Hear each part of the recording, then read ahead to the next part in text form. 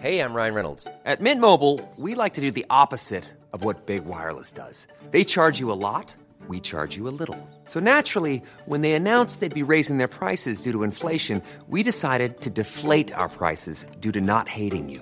That's right. We're cutting the price of Mint Unlimited from $30 a month to just $15 a month. Give it a try at mintmobile.com/switch. $45 up front for 3 months plus taxes and fees. Promo rate for new customers for limited time. Unlimited more than 40 gigabytes per month. Slows full terms at mintmobile.com. Tired of ads barging into your favorite news podcasts? Good news. Ad-free listening is available on Amazon Music for all the music plus top podcasts included with your Prime membership. Stay up to date on everything newsworthy by downloading the Amazon Music app for free or go to amazon.com/news ad free. That's amazon.com/news ad free to catch up on the latest episodes without the ads.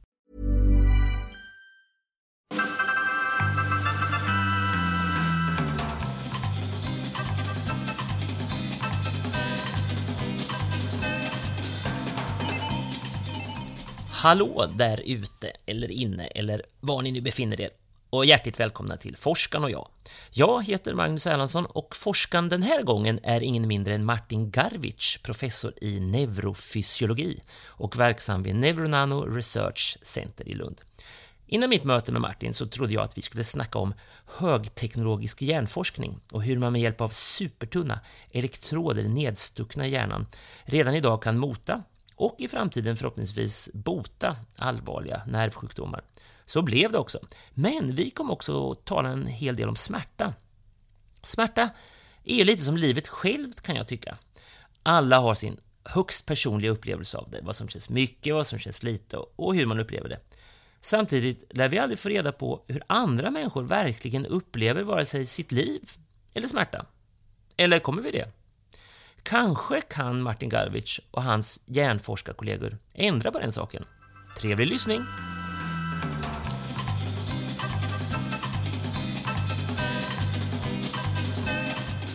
Du, det här med hjärnan, Martin, som du är intresserad av. Kommer du ihåg, minns du första gången när du fick upp fascinationen för detta komplexa organ längst uppe på oss? Eller var det redan som liten pojke, eller hur gick det till? Ja, det är lustigt att fråga, för det minns jag faktiskt. Det var någon gång på gymnasiet så var det en kompis som stack till med en bok som hette Ingenjörer i hjärnan.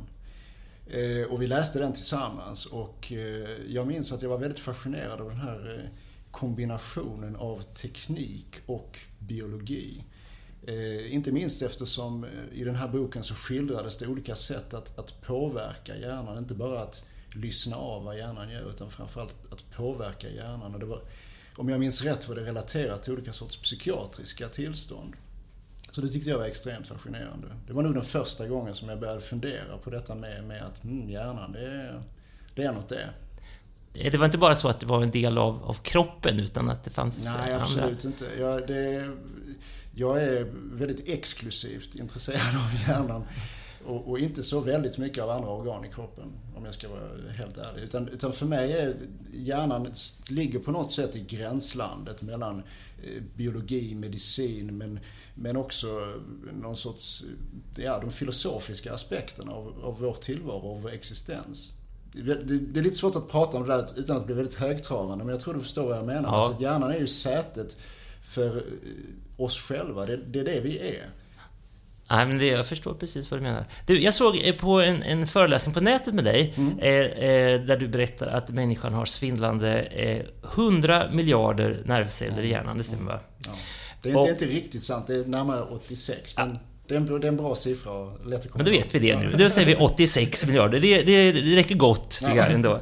Så, och att de då talar med varandra. Att du säger så här, de viskar och knastrar, säger de. Det låter som, det är spännande ord att använda. Men vad är det egentligen de använder för neurofysiologiskt språk? Kan man säga så? Liksom, talar alla nervceller samma språk? Eller liksom, vad är det de säger till varandra? Ja. Alltså just det här med knastrar och knattrar som jag brukar använda som, jag ska inte säga metafor, för det är inte riktigt så här, det har att göra med min erfarenhet som integrativ neurofysiolog och som experimentell neurofysiolog.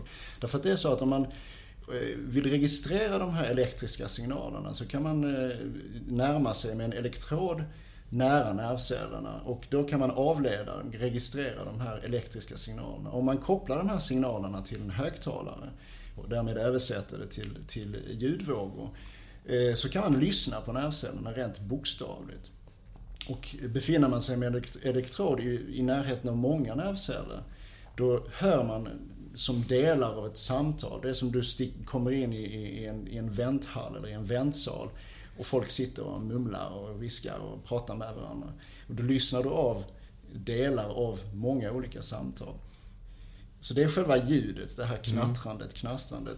Det är då den elektriska signalen som vi pratade om innan. Men sen finns ju kontaktpunkterna mellan cellerna. Och där är informationen, den överförs rent kemiskt. Och det är de två sätten av kommunikation som hjärnan använder. Elektriskt inom cellen och kemiskt mellan cellerna. Jag förstår.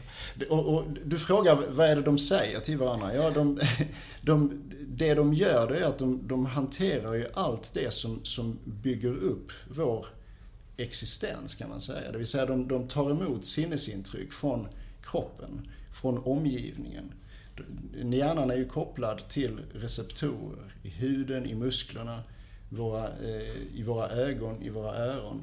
All den här informationen tas in, bearbetas och används sen för att styra vårt beteende. Lagras in som minnen, bearbetas etc. När du berättar om de här ljuden, då associerar jag genast till valar. Det kanske är en konstig koppling, men jag tänker på att det är så mystiska ljud som man sitter och lyssnar på och försöker tolka och uttyda vad de står för. Och det här, man blir väldigt sugen på att höra det här knattrandet och knastrandet. Är det så att kan man bli duktig på att lyssna på de ljuden och få ut någon information av dem i sig? Att höra liksom, nu är det här på gång. Absolut, det kan man.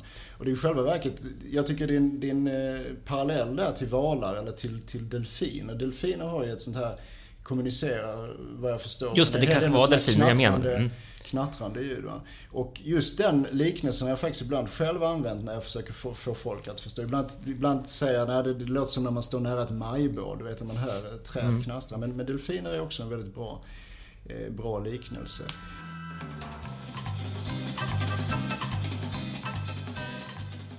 Du, så här. På Vetenskapsrådets hemsida står det så här.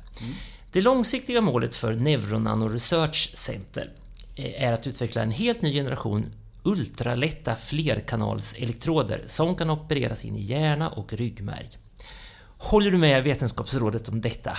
Ja, absolut. Och vad är det egentligen ni gör då? Det finns mycket forskning som har ägnats åt att registrera från nervceller i de här sammanhangen. Men de elektroder som finns nu, de implantat som finns och som används i forskning men också kliniskt, de är tyvärr sådana, om vi ska göra det här till den korta versionen, de är tyvärr sådana att de skadar hjärnvävnaden.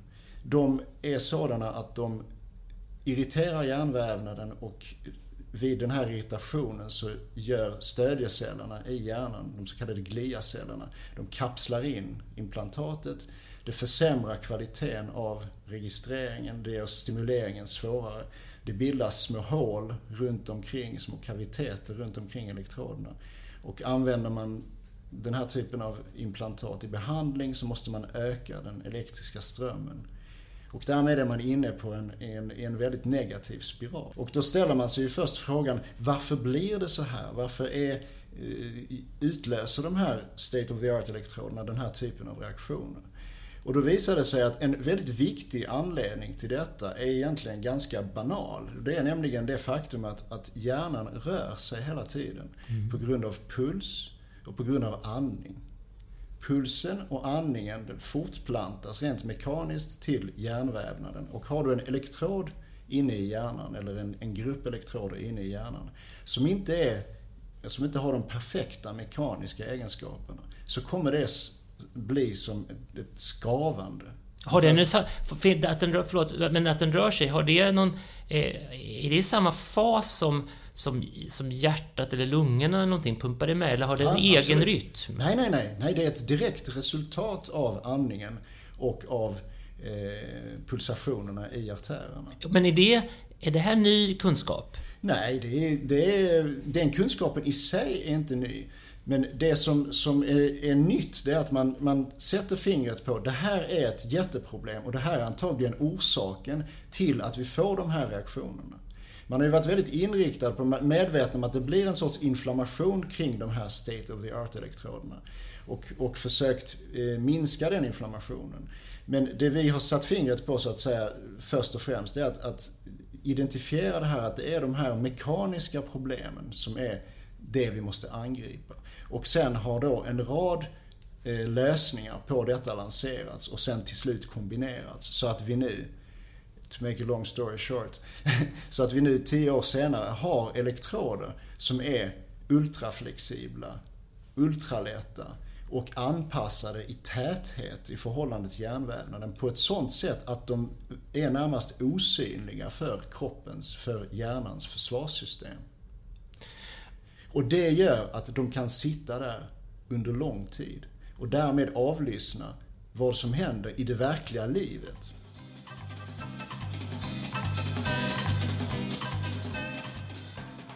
Nu säger du avlyssna, men är det också så att de kan påverka och inverka? För jag vet ju att det finns något som heter DBS som står för Deep Brain Stimulation. Precis. Och det har väl en koppling till just det här, va? Absolut, och jag har ju lite grann föregripit det genom att slänga in här. Det är inte bara att avlyssna utan också att stimulera. DBS har ju funnits i ungefär 30 år kan man säga, sen andra halvan av 80-talet som en teknik för att på elektrisk väg påverka hjärnan i terapeutiskt syfte vid olika sjukdomstillstånd. Egentligen främst vid Parkinsons sjukdom. Utan att gå in på historiken hur man upptäckte detta, men den effekt som finns det är att när man stimulerar på vissa ställen i hjärnan så kan man häva vissa av de symptom som långt gångna patienter, alltså när sjukdomen är långt gången hos patienter med Parkinsons sjukdom, så kan man ha väldigt positiv terapeutisk effekt på dem, till exempel skakningar, tremor. Och den effekten är väldigt omedelbar, väldigt dramatisk och den håller i sig så länge man stimulerar elektriskt.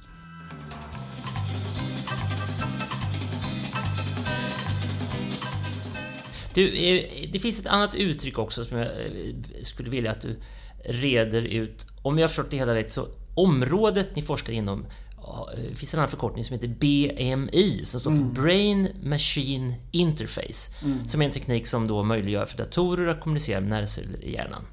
Det är rätt. Och jag har förstått att det här ger er nya möjligheter att studera inlärnings- och minnesmekanismer hos djur och människor till exempel. Berätta.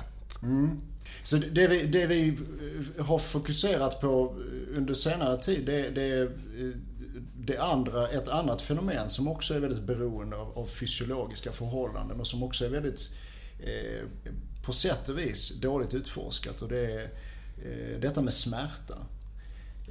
Smärta är ju viktigt att förstå därför att det är ett problem, det är ett kliniskt problem. Människor lider av smärta är dyrt för samhället, men man vet väldigt lite om hur smärta egentligen fungerar.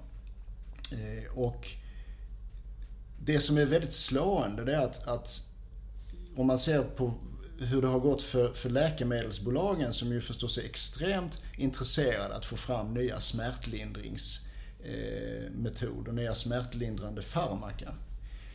Under de senaste årtiondena så har det hänt absolut ingenting, skulle man nog kunna säga, om man raljerar lite grann.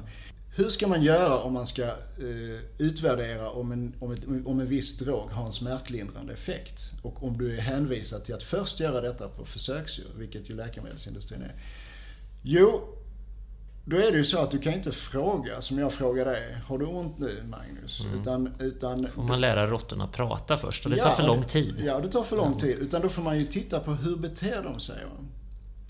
Och då tittar man oftast på olika sorts bortdragningsreflexer. Alltså, och hur påverkas dessa reflexer eller att råttan visar ett undflyende beteende från en skadlig stimulering. Och sen ger man en drog och så ser man beteendet har minskat. Då måste råttan ha mindre ont. Och så kan det ju vara. Men det behöver inte vara så. Och det är precis där vi tror att det ofta går fel. Därför att när man sen provar de här farmaka på människor, det visar att nej, x antal miljoner kronor senare så kommer vi ingenstans. Så det vi förutsatte oss nu på NRC, det var att vi vill registrera smärtan där det faktiskt gör ont. För det är ju det som är det relevanta. Vi vill titta på signalen där det gör ont och se, kan vi få fram en djurmodell här för att utvärdera smärtlindrande farmaka till exempel.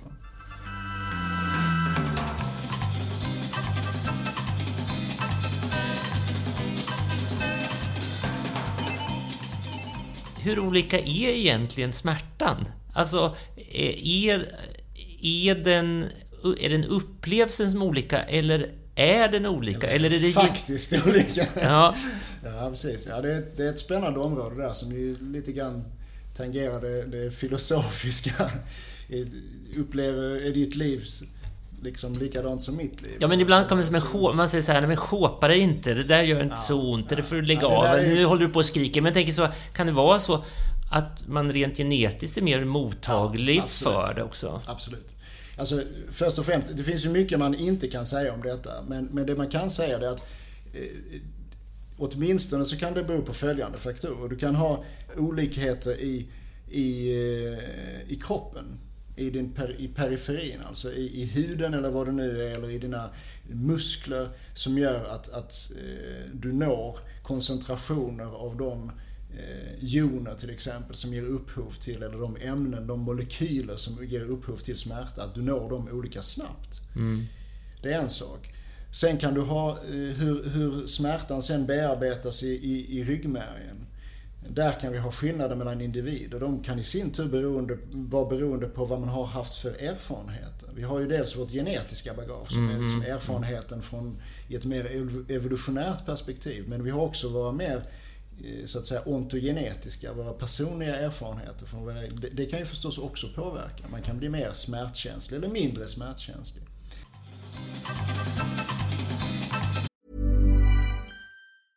Selling a little or a lot? Shopify helps you do your thing however you cha-ching. Shopify is the global commerce platform that helps you sell at every stage of your business. From the launch your online shop stage to the first real-life store stage, all the way to the did we just hit a million orders stage.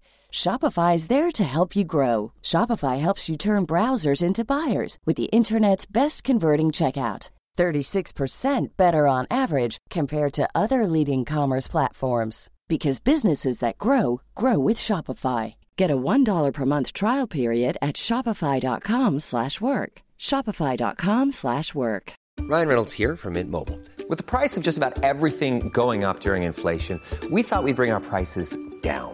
So to help us, we brought in a reverse auctioneer, which is apparently a thing. Mint Mobile Unlimited Premium Wireless. How to get 30, 30, how to get 30, how to get 20, 20, 20, how to get 20, 20, how to get 15, 15, 15, 15, just $15 a month? Sold! Give it a try at mintmobile.com/switch. $45 up front for 3 months plus taxes and fees. Promo rate for new customers for limited time. Unlimited more than 40 gigabytes per month. Slows full terms at mintmobile.com. Tired of ads barging into your favorite news podcasts? Good news. Ad-free listening is available on Amazon Music for all the music plus top podcasts included with your Prime membership. Stay up to date on everything newsworthy by downloading the Amazon Music app for free or go to amazon.com/news ad free. That's amazon.com/news ad free to catch up on the latest episodes without the ads. Vi släpper smärtan även om det är vansinnigt intressant. Jo, för ett antal år sedan så publicerade du och 2 forskarkollegor en artikel i en prestigefylld tidskrift som heter PNAS, Proceedings of National Academy of Science. Och i den så hävdar ni då att människans motoriska utveckling följer samma utvecklingsmönster som alla andra gående däggdjur. är att människan börjar alltså gå vid samma relativa tidpunkt i hjärnans utveckling som andra djur. Det här är ju väldigt intressant tycker jag. Hur kommer ni fram till detta? Ja. Hur många, någonting som ni har jobbat med i 10 år, kan du beskriva det på några minuter? Ja, alltså vi jobbade faktiskt inte med det i 10 år, utan det gick snabbare än så. Men jag kan försöka sammanfatta det väldigt snabbt. Det där går tillbaks till tiden före NAC, eftersom vi har pratat om NAC hela tiden, så går det tillbaks till studier som jag höll på med tidigare och som hade att göra med lillhjärnan, som är min favoritdel av nervsystemet. Ja, det är roligt. Lillhjärnan, ja. Jag ber om ursäkt, men jag måste faktiskt gå in och avbryta här. Det går ju inte bara och skratta bort lillhjärnan så där utan att berätta vad den faktiskt gör. Så, alla däggdjur och även fåglar och fiskar och kräldjur har en lillhjärna och dess viktigaste funktion är att kontrollera våra rörelser. Så när man ska utföra en rörelse, då är det storhjärnan som bestämmer när signaler ska skickas ut. Men innan nervsignalerna når musklerna bearbetas de först av lillhjärnan, som liksom jämnar ut och koordinerar rörelserna så att musklerna i till exempel armen, handen och fingrarna samarbetar perfekt när jag nu sträcker mig efter en kopp kaffe som jag gör. Eller vad det nu kan vara. Så man kan säga att lillhjärnan är en ledningscentral för våra muskelrörelser. Är ni med? Bra. Så där, då går vi vidare. Då var det så här att det mesta av litteraturen på lillhjärnans utveckling som sådan, den var gjord på ett försöksdjurslag, medan vi behövde titta på ett annat försöksdjurslag för att kunna använda den typen av elektrofysiologiska teknik som vi behövde göra. Men eftersom det fanns väldigt lite artiklar, väldigt lite litteratur på det försöksdjur som vi ville använda, så behövde vi så att säga kalibrera de här. Vi visste att utvecklingen tog väldigt olika lång tid. Den tog nästan dubbelt så mycket tid i det ena djurslaget som i det andra. Och då gjorde vi det. Då tog vi några klassiska beteendetester och tittade på de här små djuren, hur de utvecklas och hur det förändras över tiden. Det är ungefär som du kan tänka dig en bebis. Hur den, först så kan den bara ligga och sprattla och sen kan den vända på sig och sen börjar den krypa och gå etc. Så det finns några så kallade milstolpar. Och då gjorde vi det, och vi gjorde det ganska noga, för det är viktigt att vara noggrann i forskning. Så fick jag sagt det också. Och när vi hade gjort detta, så förutom då att vi givetvis identifierade samma typ av milstolpar hos de här två däggdjur, trots att de var ganska avlägset släkta rent evolutionärt, så slog det oss att om man tog i den ena djurets utvecklingsskala, tidsaxel, och liksom bara drog i det som ett gummiband och drog ut det så att det blev dubbelt så långt, då såg det exakt likadant ut som det andra djuret. Då visade det sig att, för det är en sån här dogm nästan, eller inte nästan, det är en dogm, eller var en dogm, att människan är ju väldigt unik i sin utveckling. Och man hade hittat väldigt många olika skäl varför det skulle vara så. Lever det kvar? Är det så här bibliska kopplingar till det här? Man undrar. Nej, men alltså, det tar ju väldigt lång tid. En människas utveckling tar ju väldigt lång tid. Vi har väldigt stor hjärna. Vi går på 2 ben. Det gör ju nästan inga andra. Det känns ju nästan logiskt, inom citationstecken, att vi skulle vara väldigt unika. Jag menar, det måste du ha tänkt på att folk säger, är det inte fantastiskt att ett litet föds, så fort de föds, så efter bara några timmar så kan de stå och gå och sådär, medan en människa ligger där och sprattlar i flera månader. Och då tänkte vi, men tänk, eftersom de här 2 andra arterna var så väldigt lika, tänk om människan också faller in i det här mönstret. Och då gjorde vi precis samma typ av analys, men vi kunde inte riktigt få rätt på det. Vi kände att någonting var skumt med detta med det här att fölen som liksom bara kommer ut och så kan de gå. Och så tänkte vi, det här vill jag ha svar på nu. Ja, men tänk då om det är så att det här med födelsen, att det är bara en chimär i det här sammanhanget. Att dräktighetstiden, graviditetstiden, att det faktiskt inte spelar någon roll. Tänk om vi tar bort den. Om vi bara börjar från befruktningsögonblicket. För jag menar, trots allt är det ju så att nervsystemet, som är det som ligger till grunden för hur vår motorik utvecklas, det börjar ju från början, från tiden 0, och sen fortsätter det gradvis. Så det sker ingen förändring dramatiskt som man känner till just när man föds. Nej. Och då tog vi bort detta med graviditet, dräktighetstid. Och då plötsligt så framträdde det här som precis som du säger, nästan som en princip, som en ekvation. Och som visade att olika däggdjurs utvecklingstid, ända fram till man börjar gå, som är ett relativt sent fenomen som ju händer vid nästan 12 månaders ålder hos ett människobarn. Det stämde på ett fantastiskt bra sätt överens. Och det som skilde, det var att de här tidsskalorna var expanderade i olika grad i förhållande till varandra. Och allting var proportionellt mot huvudsakligen en enda avgörande faktor. Och det var tiden för hur länge hjärnan hade utvecklats. Ja. Så det innebär alltså att olika sådana här milstolpar, de inträffar inte samtidigt, utan vid den motsvarande tiden för hjärnans utveckling hos olika däggdjur. Och det visade sig att människan skilde sig inte ett dugg från andra arter. Vi samlade ihop information från 24 olika däggdjur, allt från möss till elefanter. Och den modell vi fick fram var extremt tydlig. Människan faller inom mönstret.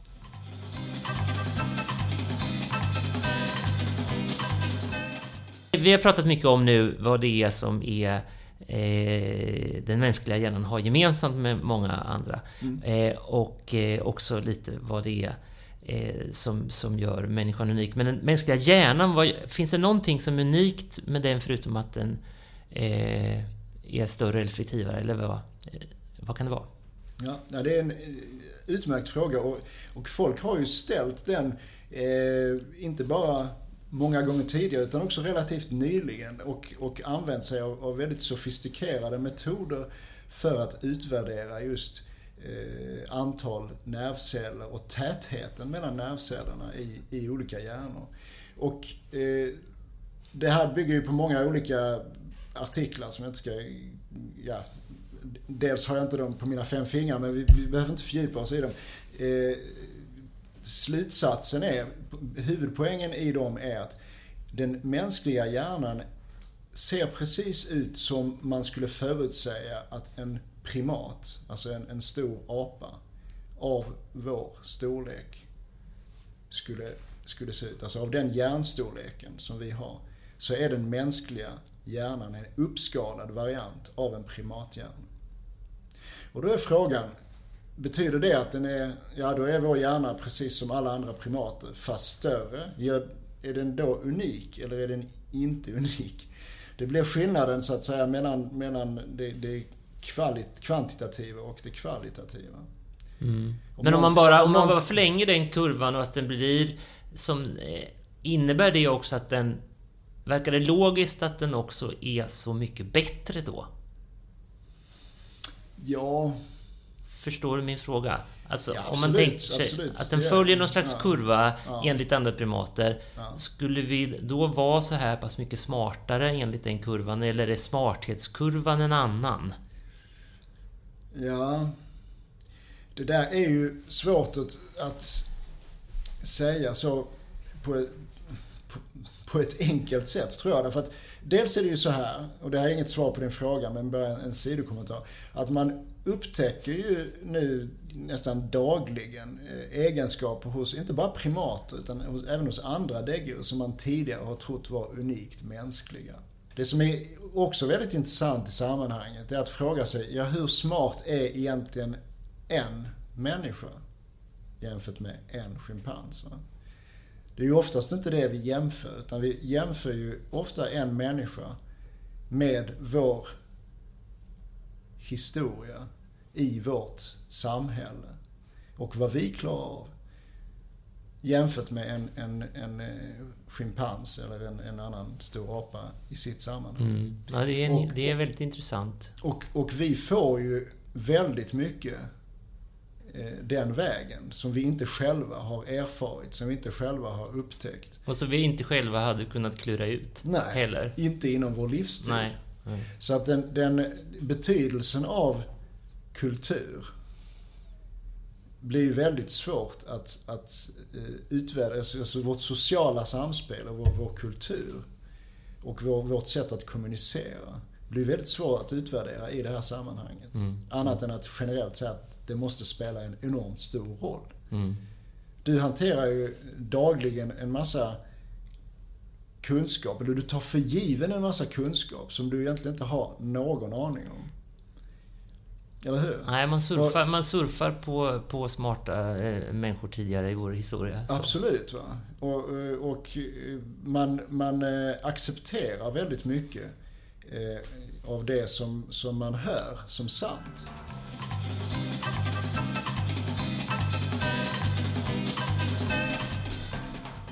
Vilken av hjärnans alla mysterier är du mest sugen på att få ett svar på? Vad hade varit roligast? Ja, alltså, som neurofysiolog så är jag ju i grunden intresserad av att förstå hur aktiviteten i nervcellerna, det här knattrandet som vi pratade om innan, hur det ligger till grund för våra olika funktioner. Vad är koden för smärtan? Vad är koden för när vi rör oss på olika sätt? Hur kommer det sig att hjärnan fortfarande, och nu pratar vi om robotar och musikinstrument här, hur kommer det sig att den mänskliga hjärnan kan kontrollera den mänskliga kroppen på ett sånt fantastiskt sätt att vi kan spela musik med den precision rent motoriskt och med det uttryck av känslor som vi kan. Och vad är det som ligger till grund för det i hjärnans aktivitet? På ett sätt som nog robotarna fortfarande har väldigt långt till. Där tycker jag att vi tar och slutar det här samtalet. Det var en bra förklaring tycker jag. Tack så mycket Martin och tack för att jag fick snacka med dig. Stort tack, jättetrevligt. Och hej då alla ni som lyssnat på Forskaren och jag. Jag heter Magnus Erlandsson och forskaren idag var neurofysiologen Martin Garwicz. Till sist ett ord på vägen. En vuxen människas hjärna väger ungefär 1,3 kilo. Men det är kaskelotten som har djurvärldens största hjärna. Den väger runt 7,8 kilo. Men det verkar inte spela någon roll. Den kan ändå inte spela Mario Kart eller dansa jitterbug. Å andra sidan kan den navigera på 3 kilometers djup i bäckmörkt vatten. Vad jag menar är att det spelar faktiskt inte någon roll hur stor din hjärna är eller vilken exakt IQ du har. Huvudsaken är att du använder den till något som passar just dig. Hej svejs!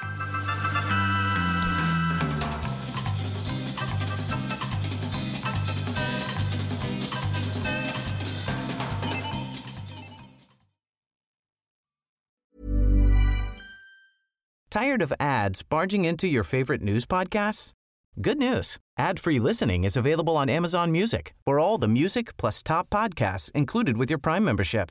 Stay up to date on everything newsworthy by downloading the Amazon Music app for free or go to amazon.com/news ad free. That's amazon.com/news ad free to catch up on the latest episodes without the ads.